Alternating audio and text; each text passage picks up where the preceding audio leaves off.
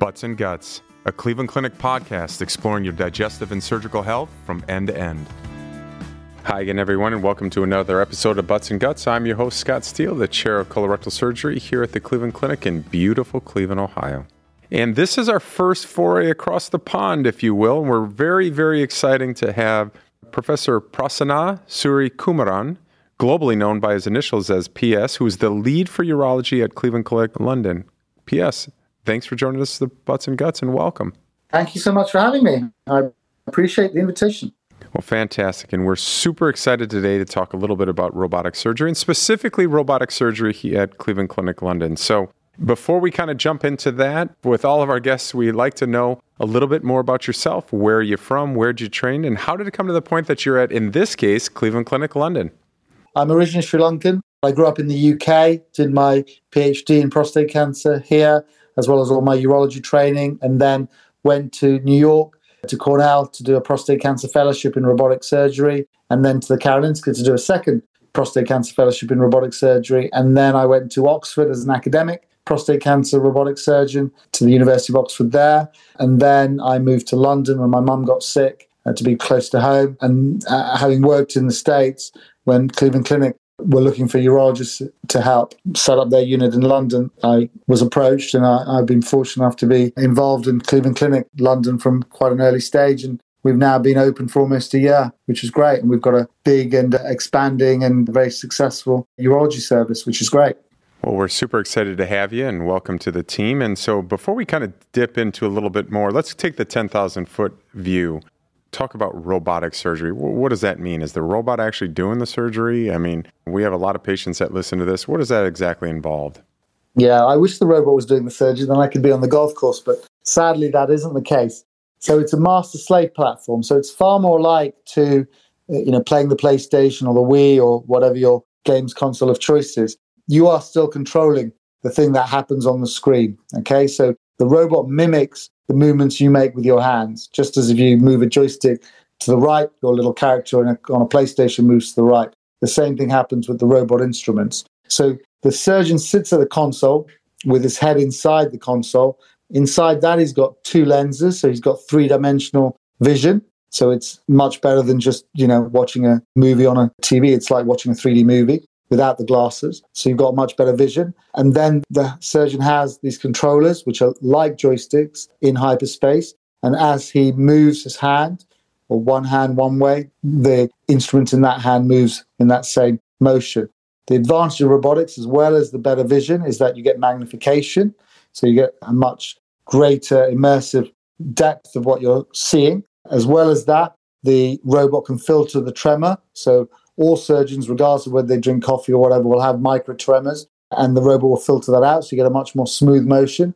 And the robot also has something called 7 degrees of freedom, which means, like the human hand, it can move round and round and round, rather than like traditional laparoscopic surgery, which is like operating with chopsticks, where you can only move in one or two different planes. So here you have much better dexterity, you have much better vision, and the robot mimics everything that you do outside of the body, but inside the body. So for surgeries like prostate cancer, gynecological surgery, other pelvic surgery, where you've got pelvic bones in the way, you can't see very clearly. When you've got the robot, you've got much better dexterity, the robotic hands can move very easily, and you've got much better vision.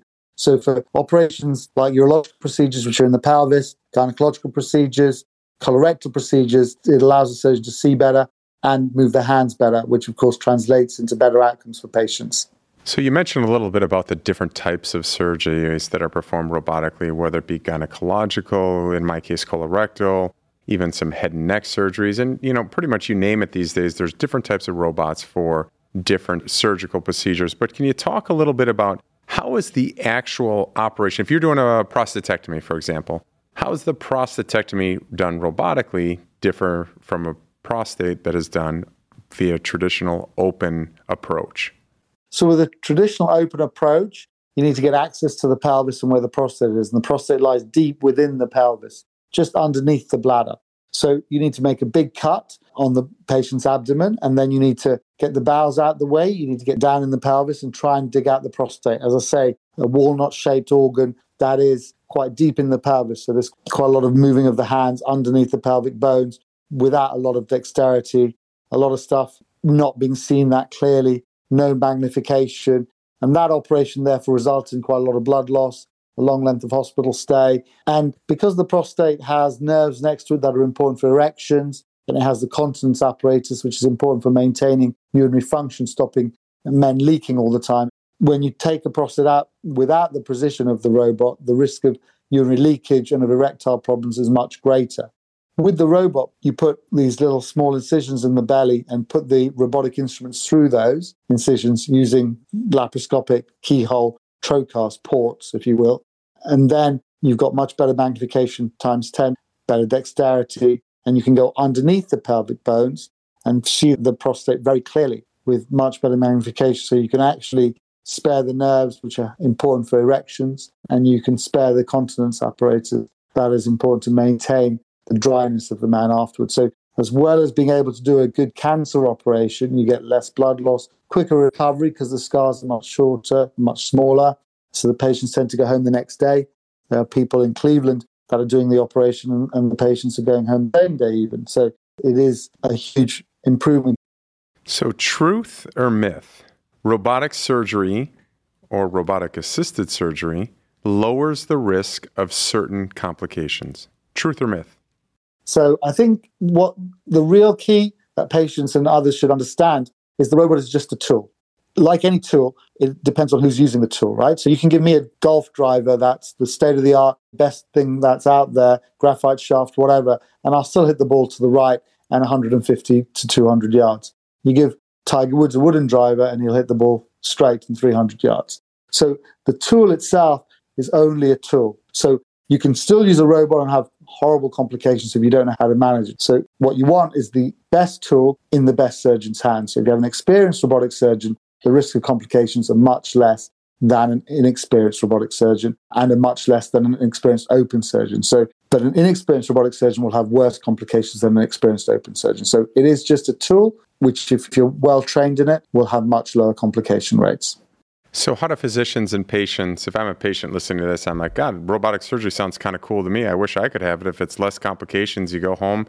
How do I work with my physician to figure out if I'm one of those patients that are in the minority that maybe can't undergo it, or if I'm in the majority that I can undergo it? How would you suggest they go about that? Yeah, I mean, as I say, it's only about 1 in 200 patients. So in my unit, for example, we do about 800 robotic surgeries for the prostate per year, and we do about 3 or 4 open surgeries per year. So it's actually even lower than that when you get more expert at using the robot. But overall, it's probably about 1 in 200 patients that aren't. So it's very simple because basically the only contraindication is if you've had multiple scars, you can't get access, or if you have significant cardiorespiratory disease, will mean that you can't go head down when you're having the surgery because of the impact that has on your heart and your lungs. So if you've got lots of medical problems like heart disease or lung disease, something called chronic obstructive pulmonary disease, or if you have an eye condition called glaucoma, but actually if it's only acute glaucoma, then you also may not be able to have robotic surgery. So generally speaking, I would say you can assume that you can have robotic surgery unless the robot surgeon, when you see them, says otherwise. Yeah, so I think it's important to understand that there are those exceptions, and they do maybe differ a little bit slightly across disciplines, but very, very pointed there. So is robotic surgery at Cleveland Clinic London different than other locations in the area? So I think it's not necessarily different but what we have is we have the state-of-the-art latest robot, the Da Vinci Xi, which is the latest robot that you have in Europe. And we have very experienced robotic surgeons, which, as I said, is very important. And because we have very experienced surgeons, we also offer quite innovative techniques within the surgery. So doing the robotic surgery for prostate cancer, for example, is done across the UK and certainly across London, but certain technical modifications, for example, something I do is called rectus-sparing prostatectomy, which only half a dozen surgeons or so in the UK perform. It's a more complex operation, which again improves outcomes for patients, especially with their continence recovery and not leaking urine after the operation. So there are certain technical innovations that are generally confined to very high volume providers and very expert surgeons, which because we have those surgeons at Cleveland Clinic London and we have an ethos of innovation and research, we are well placed to deliver those sorts of optimal innovative treatments. We know that there are complications that can occur with any surgery, and we mentioned some of the advantages of robotic surgery, but are there any disadvantages to robotic surgery? So I would say the disadvantages are if you're one of those few people that have contraindications, which I say is fairly few. It depends also on what kind of surgery you're having. So for prostate, there really aren't any disadvantages to robotic surgery over open or traditional laparoscopic surgery. But for other surgeries, it's not as well proven for robotics. So there are surgeries where the robot is quite cumbersome and you can do it just as easily and quicker and just as effectively open, and it'll be much cheaper and quicker. So, for example, if you're going to have a appendicectomy, for example, there's no need to dock the robot. That takes 20 minutes when you could just have it done by keyhole surgery traditionally, because it's a fairly straightforward operation. Same is true perhaps for a gallbladder operation or for pyeloplasties where we open up the uretero-pelvic junction of the kidney. So there are more straightforward operations, generally benign operations, for which the robot offers no advantage and comes at a significant cost.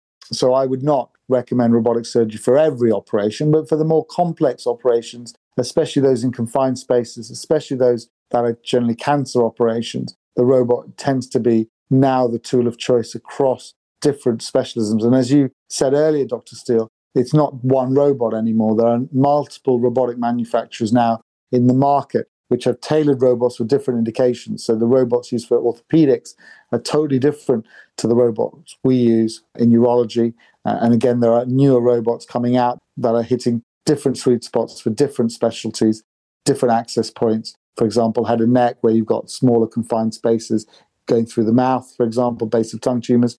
You don't perhaps need a Da Vinci robot, but perhaps a Versus robot, which is made by Cambridge, would perhaps do that job without such a large footprint. So there are newer robots coming out that are for more specific indications as well. So is there anything different that a patient can expect when recovering from robotic surgery versus laparoscopic surgery? Obviously, open is a larger incision. There may be some pain control issues, but what can that patient expect? Yeah, so I think what they can generally expect is a quicker operation. So generally the robotic approach, because you've got much more dexterity than a laparoscopic procedure, gives you a quicker operative time, less blood loss on average, and therefore the patients tend to go home quicker.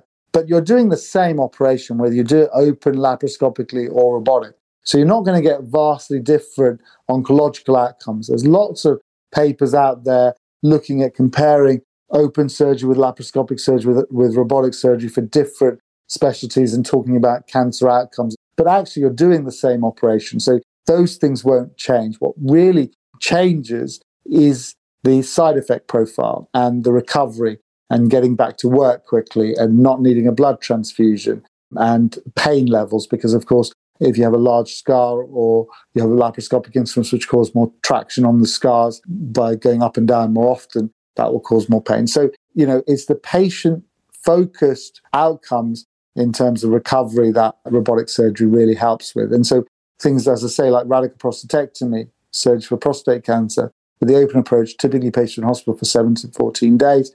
Typically now they go home within 24 to 48 hours, and they can go back to work the following day if they're doing a sedentary job, and they can go back to pretty much normal activities within a week. So those are the sorts of things where robotic surgery has really flourished in terms of patient-centered outcomes. It's not going to make your cancer operation more of a cancer operation. It's going to do the same thing for that. So as we stand here now, are there any advancements on the horizon for robotic surgery? Yeah, so one of the downsides of robotics, traditional robotics, I'll call it now because it's been around for a while, is that you don't have any tactile feedback. So you can't, for example, feel the tissue, which is one of the big advantages of open surgery or even laparoscopic surgery, where you can push against a tissue and you get a sense of how hard or soft that tissue is. So that helps you in your dissections as a surgeon. With robotics, you've got none of that. But one of the things that I was involved in coining was a term called reverse brow, which basically means that you can't feel, but you can see so much better. So you develop these visual cues to help you compensate. But of course, what would be helpful for junior robotic surgeons or novice robotic surgeons would be to have that tactile feedback. And so there are companies now trying to develop tactile feedback into robotics to help with that. There are also developments such as making the instruments, of course, smaller and now going through a single port rather than having lots of different holes in the belly, being able to do it all through one hole, so single port robotics, tactile feedback, better vision, better platforms are emerging all the time. So yeah, there are significant innovations in robotic surgery. So now it's time for our quick hitters when we get to know you a little bit better. So if I was to open up any one of your particular music playing instruments, what would be on your playlist? I don't know if I feel comfortable sharing this, but I'm a bit of a pop guy, and I tend to listen to 80s pop. So things like Michael Jackson, or even 90s pop like Spice Girls, and even boy band pop like Westlife and E17 and Backstreet Boys, and a lot of newer pop with bands like Little Mix and things. So unfortunately, I'm not really very sophisticated. I can't say I listen to Mozart and Handel and classical stuff. I tend to listen to the top 40 of the chart song, and I'm happy. Nothing wrong with that. What's your favorite meal? My favorite meal actually is a Sri Lankan curry, so a goat curry. Fantastic. And what's your favorite sport to play and or to watch? So my favorite sport to play is golf. It used to be cricket, which is probably a sport you don't even know what it is in the States, but it's a sport a bit like baseball, which is played throughout much of the Indian subcontinent, Australia, New Zealand, England, but a bit like baseball. And that's my favorite sport to watch, and was my favorite sport to play when I was a bit younger and fitter. Here we go for the wickets. And finally, if you can have a place to travel, where would that be? It would probably be somewhere which has got a bit of culture, but also got a beach and nice weather. So somewhere like Bali, I think. Fantastic. And so what's a final take-home message for our listeners regarding robotic surgery, and especially as it pertains to Cleveland Clinic London? So I think as it pertains to Cleveland Clinic London is we have the latest robot, and we have the best trained and skilled and experienced robotic surgeons. And I would say to you, the final message I'd say about robotic surgery is that it is just a tool. So it is not all about the robot. It is about who is wielding that robot. So if you have a condition is amenable to robotic surgery, then you need to pick not only the facility that has the latest robotics, but the facility that also has the most experienced surgeons at using that robotics. Great advice. And so for our listeners who would like to learn more about booking an appointment at Cleveland Clinic London, you can call the London Contact Center. And remember, you got to use a plus here. So that's plus 4420 3423 7500. That's plus 4420 3423 7500. And to learn more about procedures at Cleveland Clinic's main campus here in beautiful Cleveland, Ohio, please call 866-320-4573. That's 866-320-4573. Professor P.S., thanks so much for joining us here at Butts and Guts. Thank you so much for having me. It was a real pleasure, and I'm really looking forward to coming and visiting beautiful Cleveland one day. Fantastic. That wraps things up here at Cleveland Clinic. Until next time, thanks for listening to Butts and Guts.